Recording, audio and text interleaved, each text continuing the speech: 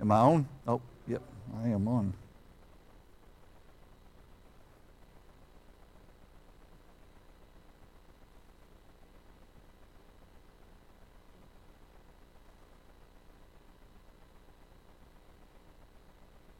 Where's my clock at? Are we on? On?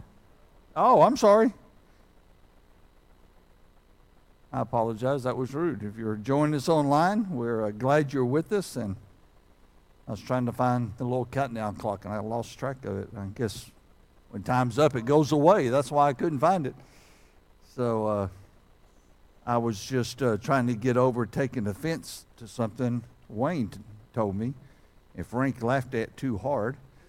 And it was the fact that how does a, I'll say it my way if I'm saying it right, how does a pastor's sermon and biscuits, what do they have in common? What was that? I already forgot the punchline.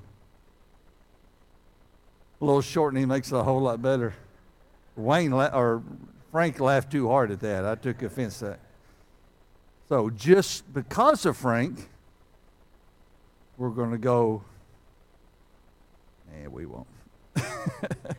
Anyway, so wasting our time here. Again, if you're joining us online, thank you for being here. We're glad you're here. Say hi. Richard's always online there to be a blessing.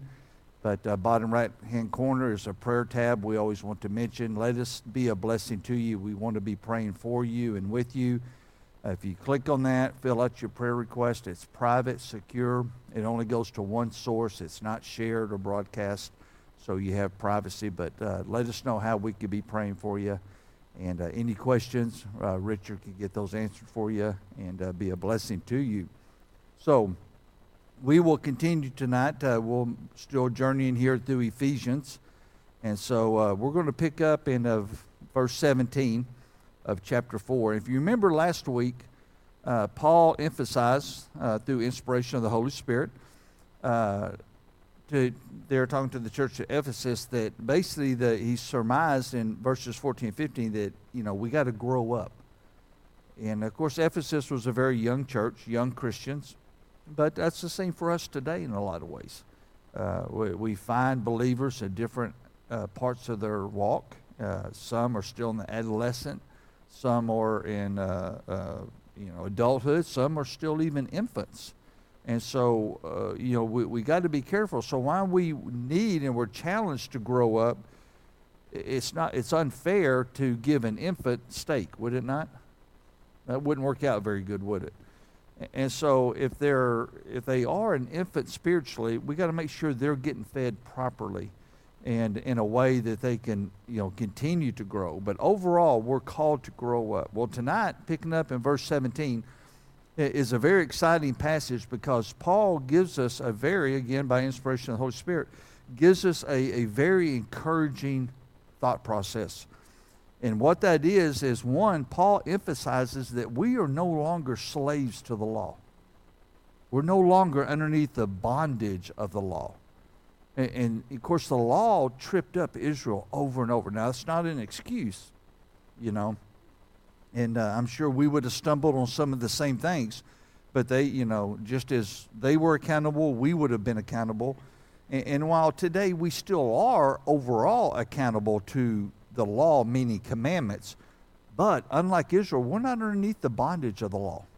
And Paul emphasizes that we get to live and walk through grace. That's a big difference. The law itself is burdensome. Jeremiah 31:31, it talked about that the new covenant I will give you. The original covenant was written on stones, literally talking about the Ten Commandments, engraved by God's hand. And then, of course, others added to it in the Old Testament. But then he says, I've given you a new covenant, which is engraved on man's heart. So, and that's where grace comes in. And so that's what we're going to look at tonight.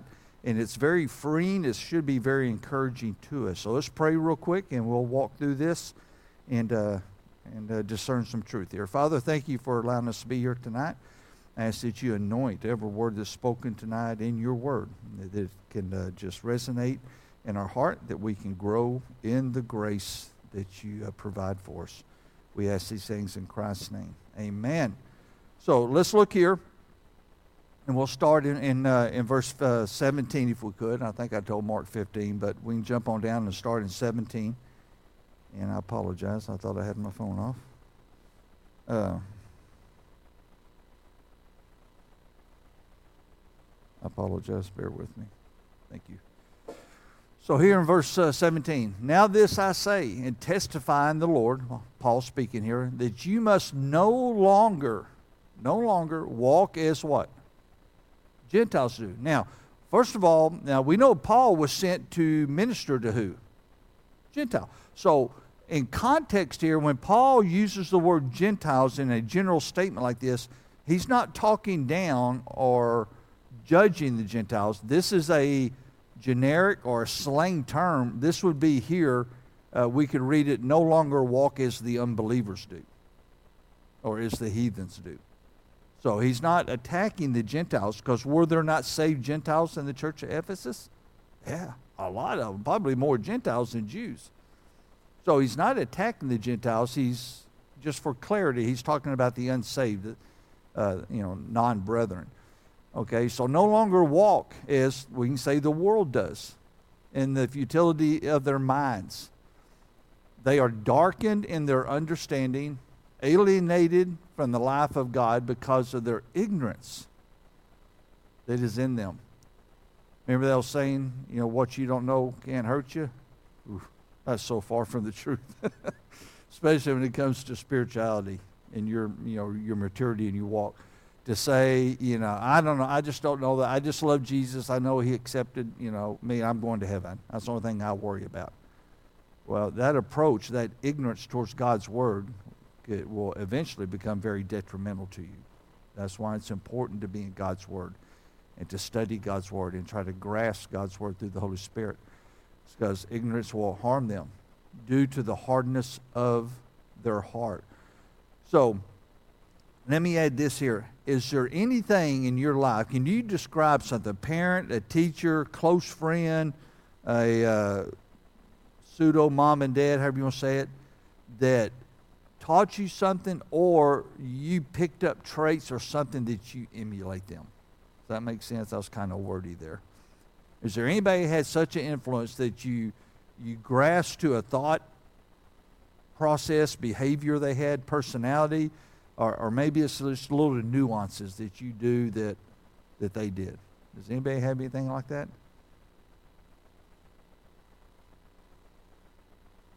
Nobody?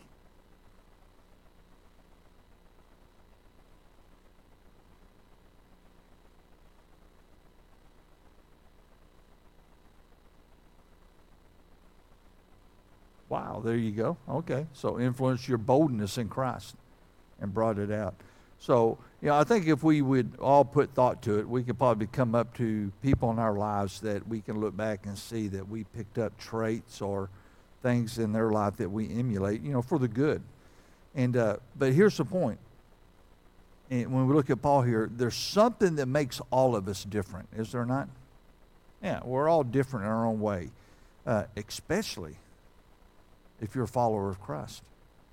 Are we not called to be a peculiar people? You think of the church. When Christ talks about the church, there's different aspects. There's the specific church, like when Paul wrote his epistles, like here to Ephesians and to Philippians and Colossians. Paul's writing, and when he talks about the church in those letters, he's talking about a specific church. The church of Philippi, the church of Colossae, church of Ephesus here.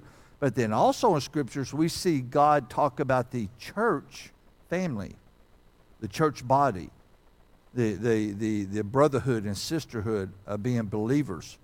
And so, in one sense, while we're all different, a lot of ways we're not different. But because when you think of the word church, think of this. I'm really chasing rabbits here. In Matthew, can't think of the chapter, but remember when he made the statement to Peter's statement of faith? He says, upon your statement of faith, I will build my church. Now, was he talking about a specific church or the church? The church. Now, I can't think of that. I think the Greek word there is dago or dago, something like that. And it's where we get the word ecclesia. Well, the word ecclesia means ones called out, or called ones. So if you accept Christ and you become part of the ecclesia, the body of Christ, then you have been called out. Called out from what? Well, back when Paul said in verse 17, from being like the Gentiles. Don't do as the Gentiles do. We've been called away. We've been called to be a peculiar people, a salt and light of the earth, to speak, with the boldness to what Christ has done. And so while there's a lot of things we emulate, as Christians, we got to understand we want to make sure we're only emulating one specific thing. And this is what Paul's going to point out to us, and we're going to look at tonight. And so, again, he's not criticizing the Gentiles. He's talking in reference to the world and non-believers. Now, in Proverbs 16:18, it tells us, pride cometh before what? Pride comes before the fall. Man is very apt at setting himself up to fall, is he not? Yeah, we're pretty good of causing ourselves to stumble. Now, we live in a culture today, we're quick to point fingers at other people that cause it, are we not? Well, they did that and it caused me. Well, they may have done that, but does that mean you have to stumble over it? If there's a pothole, do you have to hit it? Or I'm not going to pick on anybody in particular. Some people you want to say, I think we need to circle the block and come back. I think you missed one. It's kind of like well, we don't want to live life like that. Just because we see potholes, we're not obligated to stay on that path and then complain about the potholes. You hit the potholes in most cases because you're not what? You're not paying attention. You're not giving attention to what you should be giving attention to, and you get caught up in the pothole. So man's very apt to set himself up for the fall. In Judges 17, we see Israel do this time and time again. Matter of fact, I think it's 1, 2, 3 times Israel, after they, first time they found their prosperity. God's blessings were upon them. He led them. They set themselves up. They built themselves up into prosperity. And the more they prospered, then the less they needed God. Does that sound familiar? And then they would turn their back on God, and then God couldn't get their attention. God would send prophets. They wouldn't adhere to the prophets. Then God would bring, Assyria or Egypt or eventually Rome down upon them and put them into bondage for, 300, 400 years until the remnant started crying out. God would have mercy on them, deliver them, get them back on the feet, get them going. They start being obedient, and in that obedience they start growing again in prosperity. And 3 times Israel got back into prosperity and didn't need a king anymore. That's why 3 times in Judges it talks about Israel had no king, and they did that which was right in their own eyes. I don't need a king. I know what I'm doing. Look what I built. Look at me. I know how to live my life. I know how to take care of myself. And they relegate Jesus or God to to just a genie in the bottle. That when I do get in a jam, though, I know where you're at, God. But for the most part, I don't need a king. I think where we are today, America, nobody in the history of the world has been as prosperous as the United States of America. I mean, you understand, if you're on welfare in America, globally you're still something like in the top 20-something% of the population in income and resources. On welfare in America, you're wealthy in a lot of countries. So when our poorest of the poor, so that's how prosperous America is. And now here we are in 2024. It's hard to say that we have a king that we turn to. America doesn't need a king. I'm not talking about a president. I'm talking about the King of Kings. We don't need God. We got it going on here. We're brights. We're elites. We're educated. We're wealthy. We're powerful. We can take down nations. We don't need God. It's a dangerous time for America. You can see it in the confusion. You can see it in the chaos. You can see it in the disunity. You can see it in the hatred, because we're fighting over opinions. We're not fighting over truth. You ever seen Congress or politicians or think tanks in interviews on a platform arguing about doctrine? No, they're arguing about social programs and social welfare and cultural laws and gender neutrality. They're arguing over things that aren't even important to argue over, because they're so far past God. They don't need God. We'll make all the laws we need to take care of ourselves. It's the same thing Israel did. It didn't work out for Israel, and if you look at our culture today, trying to live without a king of kings, how's that working out for us as a culture? Not working out at all. It shouldn't surprise us. Let's go back in verse 18 again. I think it's where it started. And Paul's description about when he says, don't be like the Gentiles, look what he points out. Look at some of these things and see if these traits you see, or if you think they're prevalent in our culture today. He talks about vain thought. Don't have vain thought. Maybe it's back in verse 17, but it says, vanity of thought. He says, dark understanding because of ignorance, separated from God by ignorance. Blind or hardened hearts, he talks about. The draw of sexuality, greed. How descriptive are these things in our culture today? Oh, they're so prevalent today. Look what he says in verses 20 and 23. He says, but that is not the way you learned Christ. Assuming that you have heard about him and were taught in him, as the truth is in who? Jesus. There's our truth. How much better would this country be if Congress assembled and had an issue and they searched out the truth to pass the next law? What type of shape would we be in today? The truth is in Jesus. Verse 22. And because of that, we're to put off what? Former life, our old self, which belongs to who? To your old nature. Not Christ, who saved us. And accepting Christ, we become a new creature in Christ. In Christ. We are not to bring our old nature with us, and a lot of believers, Christians, do that. We want to hold on or we want to stay clothed in our old nature. That's why this verse right here is a transformational aspect of somebody not receiving transformation in Christ. Does that make sense?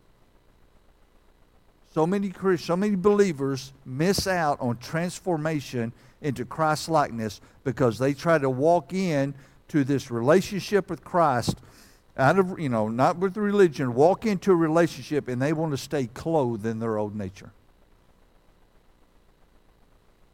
Well, I'll do anything the preacher says from the Bible. I'll do anything as long as I don't have to change the way I do things.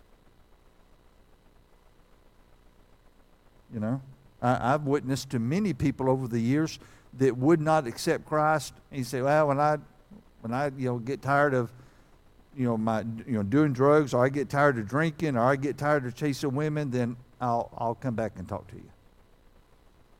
They don't want to put off their old self. They want to hold on to their nature instead of being clothed in the righteousness of Christ. But this word put off the old and put on the new. This word put off is a Greek word, apothomai, I think is how you pronounce it. There's a phonetic form right there. So however you want to pronounce that. But this Greek word means to throw away, toss aside, get rid of. And some extended translations, it literally means to burn.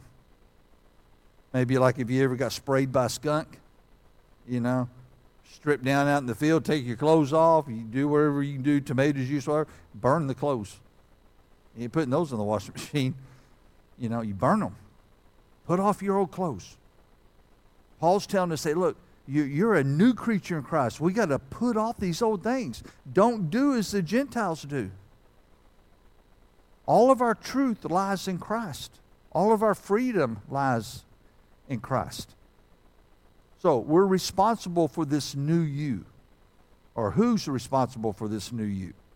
This new attitude. This ecclesia church, these called out ones. Who's responsible for this renewing? Is it us or is it God? Well, let's look what it says in verse 24.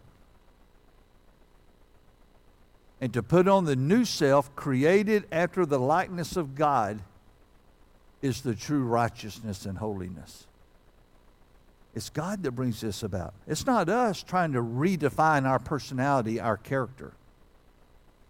It's like, you know what, I kind of like the Paul guy. He's got some pretty cool stories. I'm gonna start mirroring myself after Paul. No. Not Paul, not any of the disciples, not Jeremiah, not Moses, not Samuel. No, like Christ. We're a new creature in Christ alone. This is where our attitude should be. It isn't us waking up one morning and saying, you know what? I probably listen to that pastor, what he says. I guess I do need to find myself a new attitude. No, we don't go searching for a new attitude. Our new creation's in Christ. That's our new attitude. Put off the old nature and take on the characteristics of Christ. It's a one-stop shop. It's not going to the spiritual store and picking out a wardrobe of what we want to be. No, it's one wardrobe. Be ye like Christ. Look what it tells us in Romans 12:2. Do not be conformed to this world. Don't be like the Gentiles. But be transformed by the renewing of your mind, that by testing you may discern what is the will of God and what is good, acceptable, and perfect. There it is right there. This put off and put on is a spiritual, mental process. It's have this mind in you which is also in Christ Jesus, the Scripture tells us. So it's a change of our thought process. It's a change of our behavior. So Paul drives this point home with clarity by addressing what our character ought to be. Look what it says in verses 25 through 29. Therefore, having put away what? Yeah, falsehood. Let each of you speak the truth with his neighbor. For we are members one of another. Be angry and do not sin. Did it say, does the Scriptures ever say, don't be angry? Why do you think the Scriptures never tell us not to be angry? Ever thought about that? Why do you think the Scriptures nowhere says, don't be angry, Todd? One, is it possible not to ever be angry? No. You're going to be angry. Did not Christ turn over the money tables? Don't you think he was a little riled up? Don't you think they pushed him to the limit, so to speak? But did he sin in the process? So, it says be angry. God never says be happy with everything that happens to you. He just says just don't let it turn into a sin. Don't respond with anger. Don't act out in anger. So be angry, just do not sin. Don't let the sun go down on your anger. Resolve it. Take it to prayer. Address brother to brother, sisters to sister. And give no opportunity to the devil. Because that's what staying angry does. It just allows Satan to get a foothold in relationships and marriages and friendships. Let the thief no longer steal, but rather let him labor, doing honest work with his hands, so that he may have something to share with anyone in need. Let no corrupting talk come out of your mouths, but only such as good for building up as it fits the occasion, that it may give what? Grace. Grace to those that hear. So Paul says, look, we got to get rid of this falsehood, and we got to start speaking truth. Truth and love. Anger? Hey, you're going to be angry. You just got to learn not to sin in your anger. Get rid of dishonest efforts. I was telling the guys in the lobby, I saw a post online, it's being tax season. It says, I'm looking for a good tax attorney that's not afraid of prison. And it's like, you know, operate honest. Work by the sweat of your brow. What you earn. But be honest. Be fair in trade. Have, Jesus' time, have the balances right. Isn't that why he turned over the money tables? Their balance wasn't fair. They were cheating people, taking advantage. So be honest in your efforts. Get rid of unwholesome talk. If it does not edify Christ, if it does not help lift somebody else up in the nurturing grace and mercy of Christ, don't say it. Now, there's just general small talk, sitting around the table, drinking coffee, having fun. What I'm talking about, don't get into conversations such as slander, gossip, judgment. Get rid of that stuff. Everyone of us have a grandmother, and what did our grandmother tell us about talking? Come on, we know it. If you don't have, don't say anything at all. That's if you had a nice grandmother. If you had some of those country grandmothers, it may have came out a different way from them. But same thing. You know anything good to say? Don't say it at all. Don't let any unwholesome talk come out of our mouths. So here's where we begin to see the way grace takes shape. Just within these 4 challenges, we have a front half and we have a front half. We have a front half that's tied to the old ways, to law. Thou shalt not do this. But that's not the way Paul's telling us to approach it.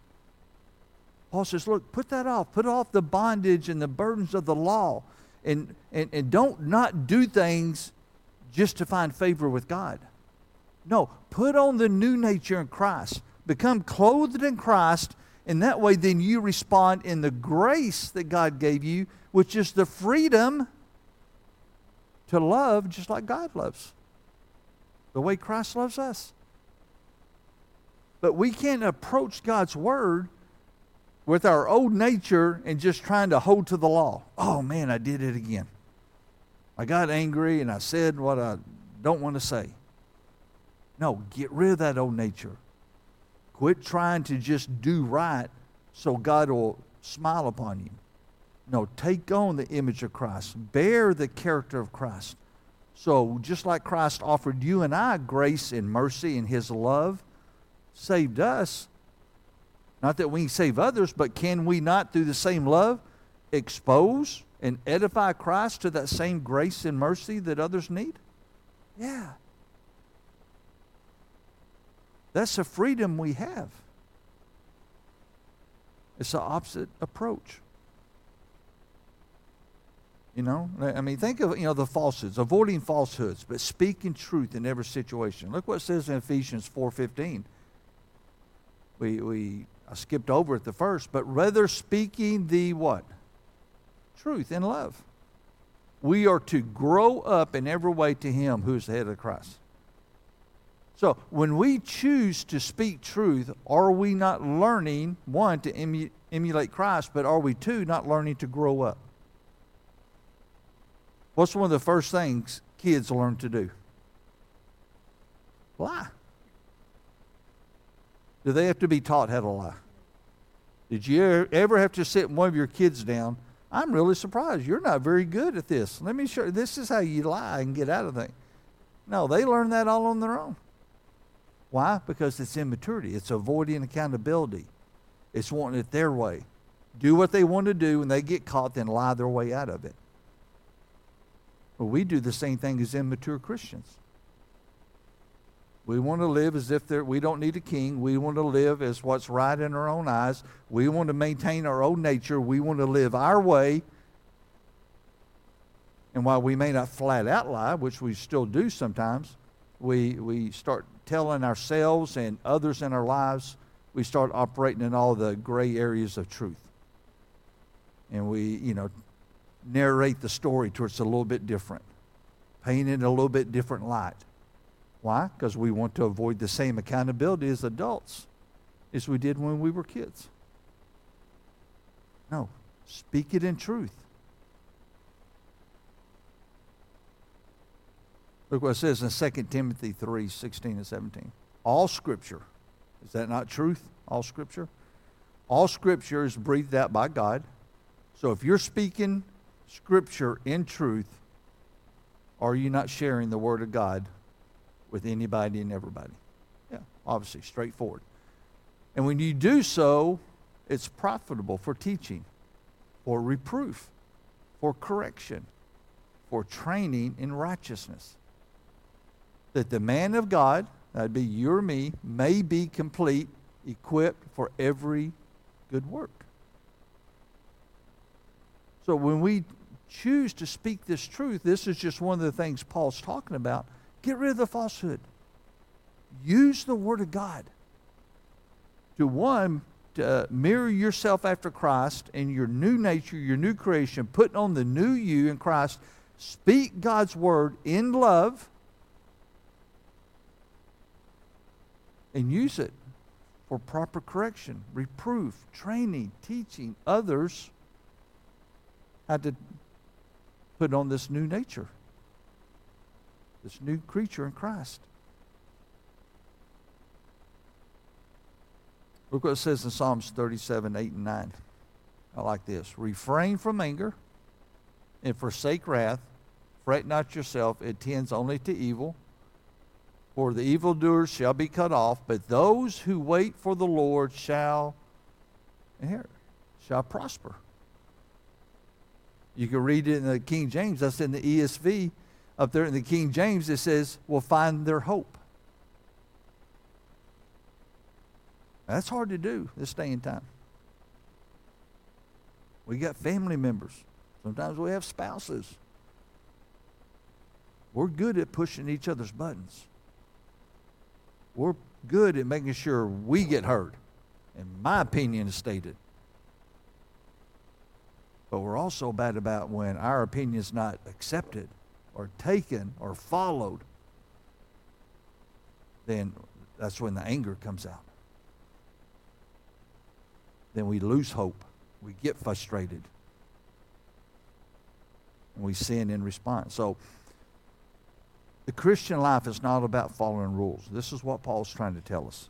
It's not about following rules. We don't do things so that God will accept us. We do things, obviously, because He first loved us. And when we do these things that Paul's pointing out, these character traits, then we're putting off our old and putting on the new. And that new is the image of Christ. Okay, we'll close with verse 30 here. I think it's the last verse. And do not, what? Do not grieve the Holy Spirit of God, by whom you were sealed for the day of redemption.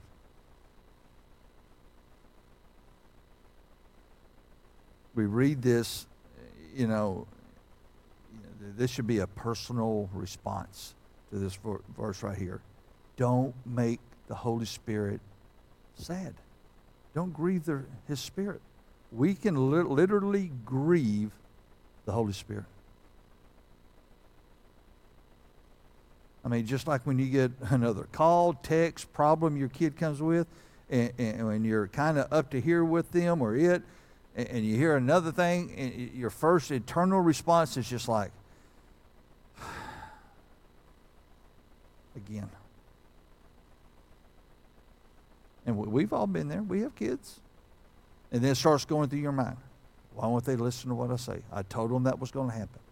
I knew this would happen if they did that. And then now you're going into anger. And now you're like, okay, you know. But we do the same thing with the Holy Spirit. When we act in untruthfulness, when we respond in anger, when we're dishonest, all these things that Paul listed, he said, don't be careful.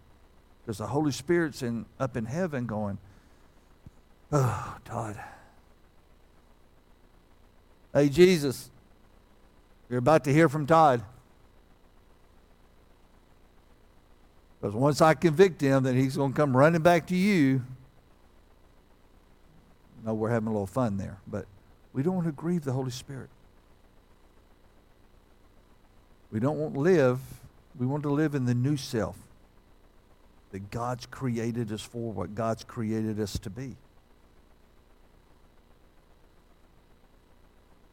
Let's go all the way back. I don't know. Did I give you Ephesians 1:14?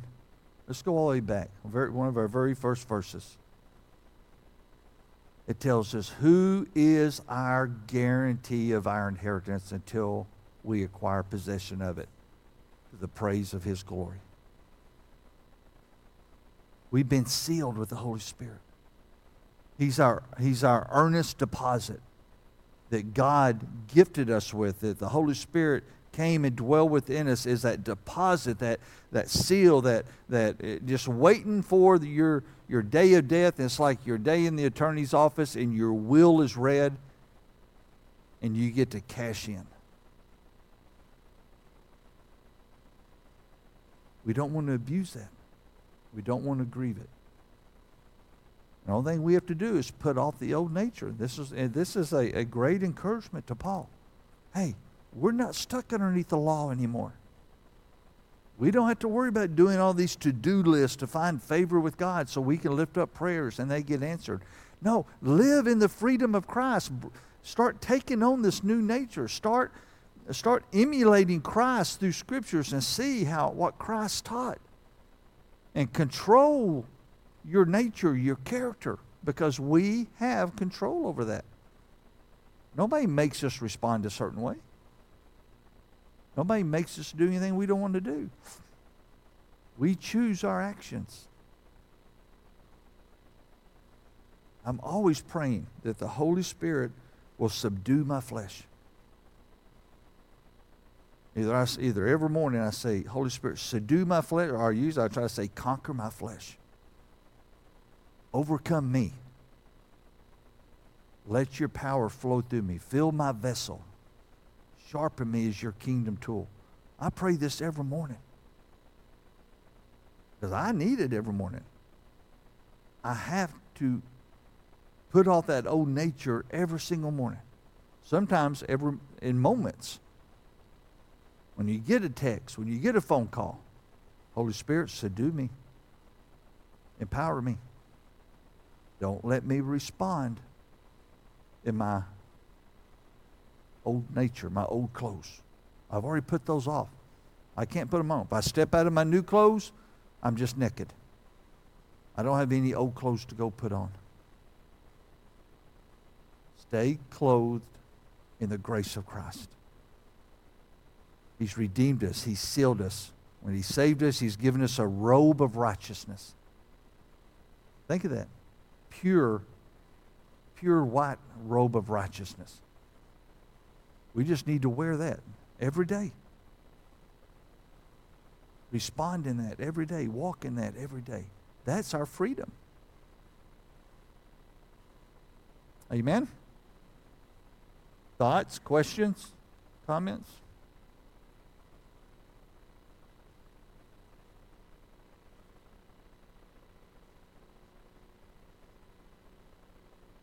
Nobody? Nothing? All righty. Well, let's pray. Father, thank you for tonight. Thank you so much for your word and speaking through Paul, that we can just grasp this new nature we have, and that we don't just look at it from the outside, that we clothe ourselves in it. and just embody who you are and your traits. We've all, again, as we said, we've all been influenced by somebody that we mimic them in some way, and doesn't mean it was bad, but we need to make sure we're being influenced by you, that we're mimicking you, we're taking on your nature, your character, your likeness, i.e. Christ-like. We do that by clothing ourselves in your righteousness. And with that, we get the freedom. We get the freedom to walk in truth and stand in truth and talk in truth, knowing that it corrects and offers reproof and teaching, and it's helpful. It's good. It's good for us. It's good for those around us, that we can share your love and your grace with them. Father, help us just to mirror you in every way we can. Holy Spirit, subdue, suppress, whatever word we want to use, our flesh. Overcome us. Fill our vessels. Empower us, that we can walk and talk and stand in the image of Christ. We ask all these things in Christ's name. Amen.